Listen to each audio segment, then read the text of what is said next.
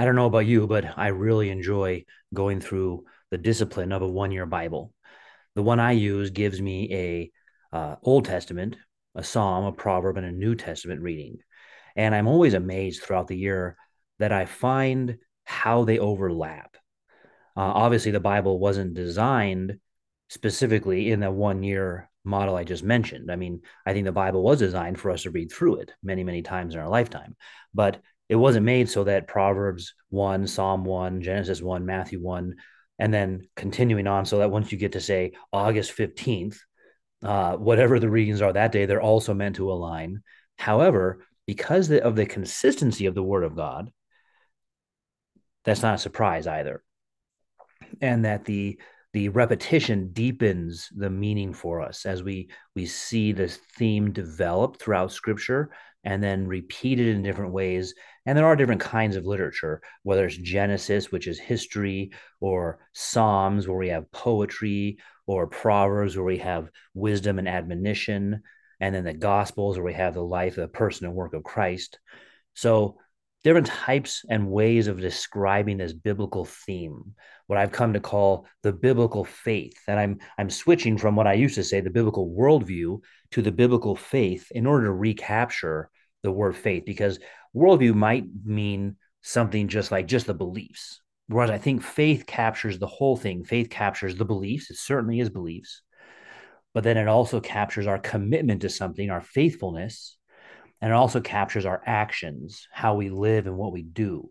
So I'm using that term, the biblical faith, and we know it's taught in its organic seed form in Genesis 1 through 3. And what I mean by that is the themes taught in Genesis 1 through 3 are then repeated and developed and grown throughout the rest of Scripture, all the way down to Revelation 22.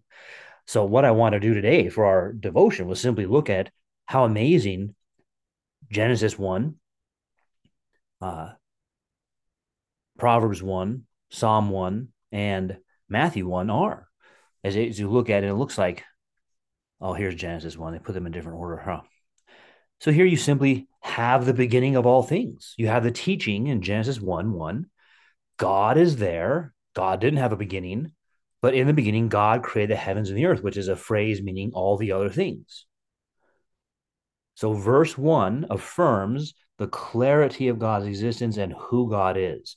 From just verse 1, you should be able to derive the entire definition of God. Now, then we get to Psalm 1. Blessed is the man who walks not in the counsel of the wicked, nor stands in the way of scoffers or sinners, nor sits in the seat of scoffers, but his delight is in the law of the Lord, and on his law he meditates day and night. So now you have this teaching that right in the beginning, once we get to the proverb or Psalms, we're already into the fall. So Genesis 1 1 is the beginning of all things, and Genesis 3 tells us about the fall. The Psalms are working within the context of our needing salvation, and there are two ways. Same thing we're taught, though, in Genesis 3. There's two paths. Blessedness comes from him who walks in the path of the Lord, or life. On the day you'll surely die, meaning the day you keep the law, you will live. Or when we turn to Proverbs 1, the Proverbs of Solomon, son of David, king of Israel, to know wisdom and instruction, to understand words of insight, to receive instruction in wise dealing, in righteousness, justice, and equity, to give prudence to the simple, knowledge and discretion to the youth. Let the wise hear and increase in learning, and the one who understands obtain guidance, to understand a proverb and a saying, the words of the wise and their riddles. And then the summary in verse 7 of everything: the fear of the Lord is the beginning of knowledge. Fools despise wisdom and instruction. So, the beginning of all wisdom, verse 7, where does all wisdom begin? With the fear of the Lord. And again, there's two paths: the fear of the Lord and the fool. And then Matthew 1, another beginning, but he connects to the beginning of the covenant with Abraham. So this is the book of genealogy of Jesus Christ, the son of David, the son of Abraham. Then verse 2, Abraham was the father of Isaac. And so we begin with the covenant in Abraham, and that gets brought down through all the generations to Christ.